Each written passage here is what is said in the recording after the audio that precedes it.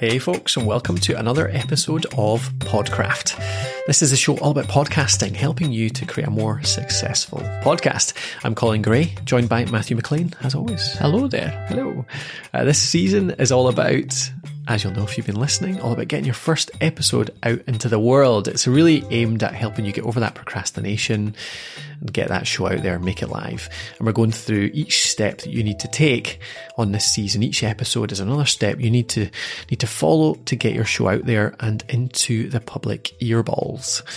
And this episode is all about recording environment. We talked about equipment last time around. So we're talking about the equipment, the microphones, the software, the tools you can use to record online calls in the last episode. This time around, it's really about where you're actually doing that recording. Because as we mentioned at the end of that episode, really equal partners here. There's no point in having great equipment if you're recording in a rubbish place. And equally, no point in having a great place to record if you don't have good equipment. So, what makes a good recording environment, Matthew? Yeah, well, I think we'll take this from the point of view that the listener is going to be, the podcaster is going to be recording indoors, because obviously you can record outdoors as well, where you could experience some really nice background ambience, but you could also experience a lot of disturbances, a lot of wind, rain, things like that, that's going to make your voice inaudible. So your voice has to be audible. We'll take it indoors for this. I think that most people do go down that route. And you want a room that your voice, the sound waves of your voice basically aren't bouncing around the room, creating lots of echo, lots of reverb. So first things first, you want to record in a room that has a lot more soft surfaces than it does hard surfaces. So traditionally, an example of the very worst place in your house to record is the bathroom, isn't it? Tiles, usually lino on the floor, hard floor, hard walls. I mean, you do sometimes hear podcasts where somebody's been interviewed and you could just picture them sitting in a bathroom or down a well. And you want to avoid that. You don't want excessive, you don't want any reverb on your voice, but you certainly don't want any excessive reverb. You get away with a wee drop. So reverb in plain English is echo, isn't it? It sounds echoey. It sounds like you're down a hole or in a tunnel or something like that. It's just, really echoey and horrible. Perfect. So the best thing to do really is just to, if you've got a digital recorder, it's great for this, because you could plug your headphones in and listen to it as you record. Just walk around your house talking to yourself. Might look a bit strange, but or take somebody with you and talk to them, and just walk around room to room and find out, through hearing, what is the best sounding room I have, and can I record my podcast in here? Traditionally, the best rooms are bedrooms, because they're kind of the soft. You've got the big bed in there. I know a lot of people will, say, open up their wardrobes and just sit in front of those, because all the clothes hanging there is very good sound dampening, because it's not bouncing back at you at all. And a tip I'll often give to people that don't have the opportunity to set up something permanent is to get a little cat bed and just stick your USB mic or your recorder inside the cat bed and talk into it. You could be in a bathroom or down a well, and if your mic's in a cat bed, you'll still sound like you're in a studio. So to be clear, you're talking about a kind of a soft box, basically. Those little, is it a cat bed or a cat basket? I don't think it's a basket, but basically it's a thing a cat gets in. It's like a wee soft tunnel made out of pillows, and if you can, we've often seen people cutting a hole in the bottom of something like that, so you poke the mic up through, cable through it. So the mic is in the middle of this, but you imagine yourself facing towards the open end. So it's a box. It's basically a box made out of pillows with one open end. You put it on its side, so the open end is facing towards you. The mic is inside this, and you're speaking into the box, essentially. So you've localized a tiny studio around your mic, and that's all that matters, really. If your voice is bouncing around the room, it's probably not coming back in the microphone. Or at least that's it's cutting down on the echo that's reaching the mic, isn't it? And you get pro versions of this, don't you? You get now, do you know, I've never known the name of them, but they're like a curved shield, a mic shield, I guess, that attaches to a mic stand, and they tend to have sound treatment padding on it, whether it's ridges or whether it's the spikes or something like that. But it's foam basically around it, and that helps to cut it down as well. But obviously they're quite expensive, actually. Yeah, go with the cat bag. Come to an agreement with your cat if you've got one. Say, look, Felix, Monday is podcast day. You're going to have to go out and lick your bum in the garden. And I've seen many people making DIY ones of these by just getting a cardboard box and filling and putting sound treatment tiles on the inside. So you can get a pack of sound treatment tiles off Amazon or whatever for maybe $20. The ones that are on the walls for the studio here right now, but you put them inside a box and you have like a little shield like that. Yeah, just avoid very square boxes like that, because even if a box is sound treated, it's still a box and it still sounds like a box. Still has There'll be science corners behind that, but rounded edges rather than square edges are always going to be a bit better. Well, I think the idea is that a square edge or a corner of anything basically acts almost like a satellite dish. It's similar in shape. It bounces things back the same direction, basically. So that creates more echo. So that's why in a room you often get what they call bass traps or something. You put them on the corners of a room because that's where the most sort of low frequency noises bounce back at you from. Because you imagine it bounces off the wall, it won't necessarily bounce back at you, it'll bounce up or down. Yeah. But in a corner, it's reflected almost. It like bounces like a satellite dish. God, this is scientific. Oh yeah, I knew that physics would come in useful. Yeah, there you go. What about the size of a room? Like I often wonder. So my kitchen, for example, now we've just changed our kitchen. It's a lot bigger now. It's still lots of hard surfaces, but I've always thought, and we often say to clients, if you're in an office and you've got a big open office, a big room can be quite good because there's no walls to bounce off. Yeah. Yeah, it can also, it could go either way. I think the shape and the size have to work together, I suppose. The bigger room, it needs to be the right kind of big room. Yeah. You know what I mean? Yeah. I think the basic idea is that you imagine yourself sitting down, the mic right in front of you.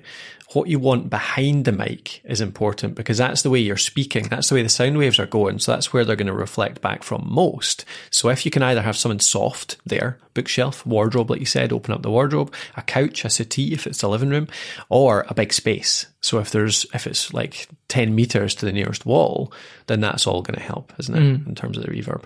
And you need to be comfortable enough to record a podcast and still concentrate on your content, don't you? So getting under a duvet might sound good, but if you're warm after 10 minutes. Yeah, totally. Okay, cool. We've gone into, now that you've mentioned that, we might as well talk about it. Duvet over the head. What's that? What do you mean by that? Well, that's just like literally pulling the duvet off your bed, getting underneath it and holding your microphone and recording a podcast. Yes. in some sort of like tiny amateur studio. But yeah, that could get a little warm and a little uncomfortable. And so I suppose a kind of a less warm, a less uncomfortable version might be actually just hanging some duvets in the walls. Yeah. That can work quite well. So if you don't have a room which does have soft walls like bookcases or open a wardrobe or whatever, hang a couple of duvets in the walls, and then suddenly that softens things up again. And it's not perfect. You still get sound that goes through it and bounces off, but it's definitely an improvement. It's definitely better. All right. So that's generally, the kind of makeup of the room. What about things to watch out for in terms of, the biggest killer of a podcast recording is background noise, really, isn't it? Echo doesn't sound great, but it possibly, you can still hear the words at least. But what if someone obscures the words altogether? Yeah, exactly. So you need vocal clarity. You need to be able to deliver what you're saying to the listener. So external noises can get in the way. The most immediate ones, tend to be things like, well, if you're using a USB mic, you're close to a computer. If it's maybe an old PC, it might have quite a loud fan that could be picked up. Yeah. Again, that's not too much to worry about because it's kind of constant. Aircon and things like that. Again, like if it's just a constant noise and it's not too loud, you'll get away with it. If if it's too warm to turn something off or that. Yeah, it's not a killer, but yeah, the idea there is to avoid as many as you can. I think the funny thing with this is that a lot of these noises are things that you completely blank out because they're on all the time. Yeah. So with computers, people often don't even realize how loud their computers are until they hear it on a recording. Yeah. Because it's just always there. They're just used to it. So it's becoming more aware of background noises. It's going into a room and immediately thinking, right, how silent is this? And really being aware, being mindful of the things that are going on in the background and trying as well as you can to get rid of as many as possible. And like we say, you can't get rid of them all. If you're recording into a computer, then you need to have that there. You might be able to record a bit further away though. Get a very long USB very cable. long cable, yeah. Or even I have, and this is maybe slightly risky, I have put pillows and blankets over my computer before. You wouldn't want to do that too long because it'll totally overheat, but it can work for a wee while. Yeah. What about the other stuff? Sometimes humans are the worst culprits, aren't they? Yeah, well, immediate things like jewellery and clothing could come into it. Yeah, so, like, those really plastic-y sort of Kagul type jackets, if you've got one of them on, maybe you've got loads of gold chains, maybe you're Mr. T. Yeah. So that could come into it. Chairs as well, like, we had a really noisy chair in here. Yeah. We had to swap the chairs around. Yeah. So, swap your chair around if your chair's noisy, or stand up when you're recording. Yes, one of the two. Yeah. Pro tip, never use a computer chair. Basically, computer chairs are always noisy. There's too many parts to them. Yeah, in the studio here, we've got proper, just normal spongy chairs, like real chairs. Sorry, I interrupted.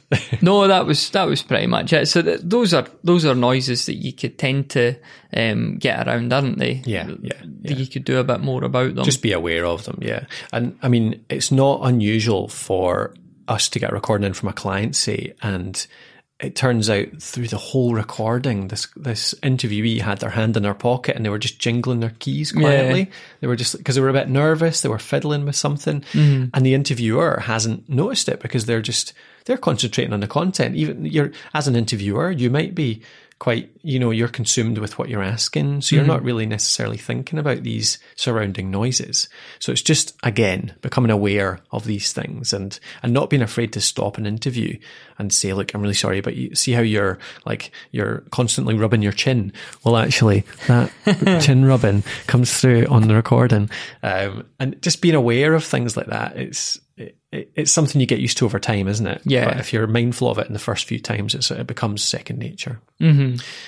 Final ones, I suppose, with someone we get a lot here, isn't it? Which is external noises, stuff outside the room. Yeah. Kicking the desk. That was a demonstration. Yeah. Kicking the desk. God, this is an annoying episode for the listener. So external, we've got a car garage quite near here. I think the guy does MOT tests, which apparently involve just like holding the accelerator down to the floor for quite a long period of time. Revving the car like crazy. Emissions testing there. So you've got that. If rain is really severely battering off the window, that might interrupt you. You might be close to an airport and have planes taking off all the time. So these external noises, again, you're going to be quite limited with what you could do about that. It's just about maybe being aware of the room you choose to record. What does the window look out to? And, what might be the interruptions there? And if possible, if something kicks off, are you able to move somewhere else to do the rest of your episode? Or just pause. I mean, we often, in fact, one of the episodes that we recorded just earlier, we had to stop while the guy was revving his car for 2 minutes, didn't we? Yeah. And we just started again afterwards. So just be aware of these things. Think about them.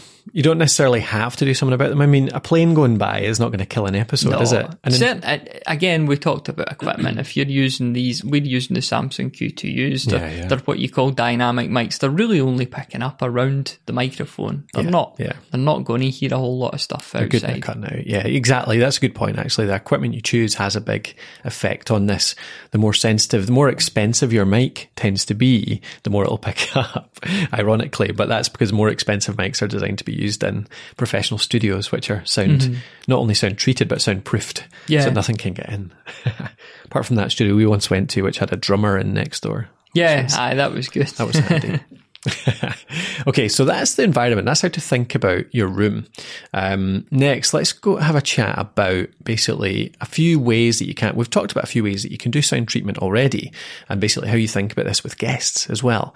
But before I jump into that, I just want to mention the podcast launch mastermind, which is something we're running alongside this season and in future as well, which is designed to give you extra support around this subject. So if this season has given you a starting point, it's helping you get there, but you find that you need more help around your equipment, around your editing, around your planning. You want to say, this is the idea I've got for a show. What do you think of this?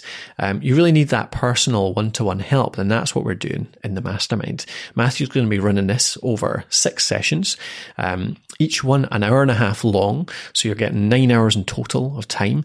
Around half an hour of each session is going to be Matthew teaching something around a particular topic, and then the whole rest of the session, probably about an hour or so, will be you being able to ask questions, to chat to the rest of the group, to get feedback on your podcast, to really get help around your particular context.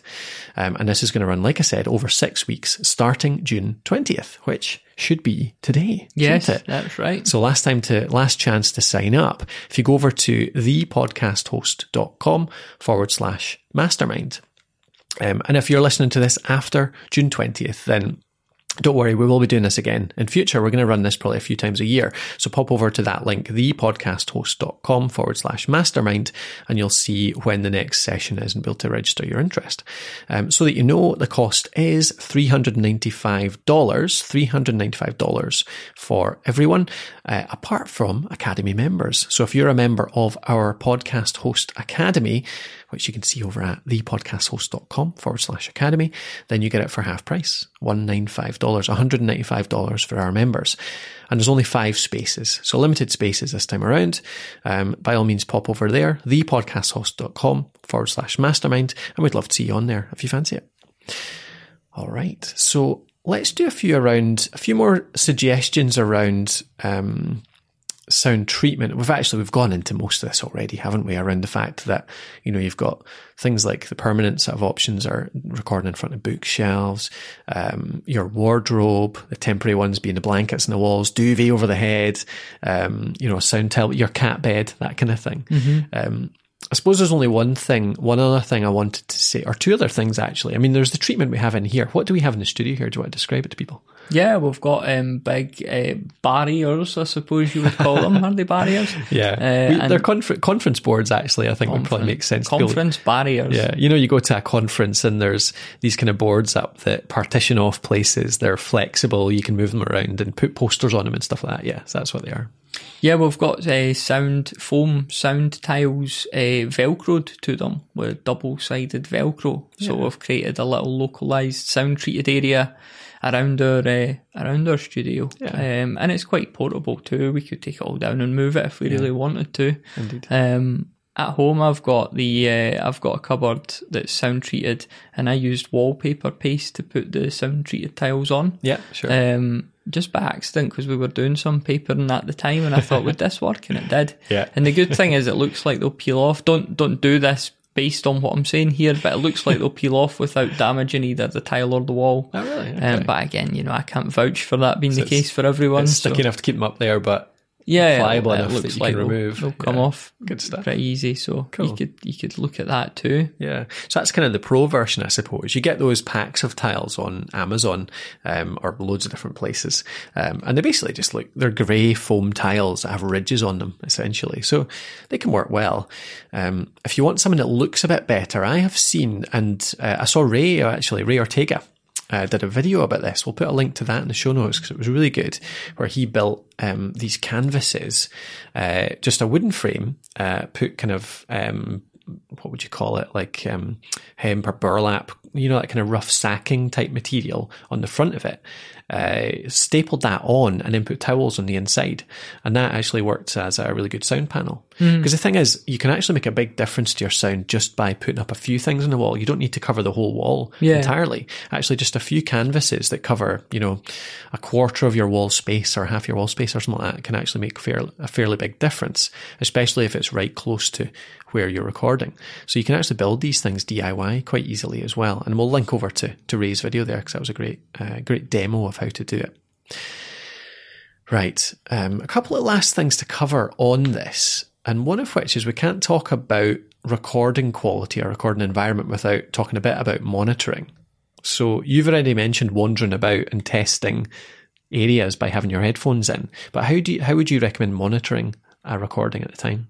Yeah, so you want to basically have headphones plugged into the device you're recording into, whether that's your computer, whether it's a recorder, or a lot of USB mics, you could plug your headphones directly into them. Yeah, you basically want to hear exactly what's being recorded to make sure that if there is an issue, you pick up on it straight away.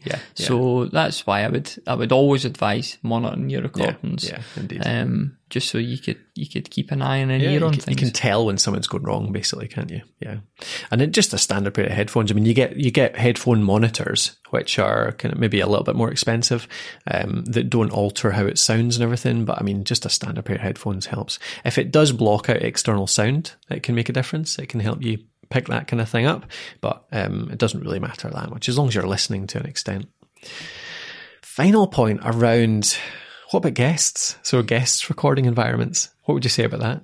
Yeah, well, basically all the things we've run through, it's pretty good practice to create a checklist using this info, using the info that you use for yourself, and then pass that on to guests in advance. Give them a bit of coaching there. It's a tough one because you send things to people and they might not read them. So again, if a guest does turn up and it's sounding bad, you need to be prepared to stop and say, is there anything we could do about this? Absolutely. Take control over it and tell them, like, say, it sounds really echoey where you are. Can I ask where you're sitting just now? And then if they say, oh, I'm sitting in my bathroom, you can say, could we move to blah, blah, blah. And then get just under that duvet. Yeah, exactly. Use that advice. Get the cat out his bed. Yeah. There's only so much you can do. But I mean, if it's someone like background noise, so I've had people turn up for an interview on Skype in like an office, an open plan office with 50 people in it, and you can barely hear them for all the voices around them. And you just say, oh, do you think you can find, are there any quiet rooms around you? And they're like, oh yeah, there's an office. There's a meeting room right over there. Yeah. Like, well, why didn't you go in there in the first place? But people often don't think. And I think this is an argument actually for that kind of pre-call that people sometimes talk about with interviews. So if you can get on the Skype with somebody for 5 minutes, just 5 minutes before you actually do the recording, maybe a week before, a day before, whatever it is, then you can get an idea of how they sound. And you can talk about the equipment then, you can talk about the recording environment, you can make sure it's all going to sound good during the interview itself. And like you say, create a checklist. We've got a checklist in the Academy actually, so if it's something that you think would be useful, and you're an Academy member, you'll find it in our resources. We've got a Skype checklist that you can send straight off to any interviews that are coming up. Otherwise, if you fancy getting hold of that, you can join up thepodcasthost.com/academy. But I think that covers it, doesn't it? That's all for recording environment. Everyone should be able to record a great quality show now. Here's hoping. So I'll mention again, thepodcasthost.com/mastermind if you want to go and check out our mastermind that's upcoming. Otherwise, join us again on the next episode. We'll be continuing this season around how to get your first episode out there into the world. Thanks for joining us, and we'll talk to you then.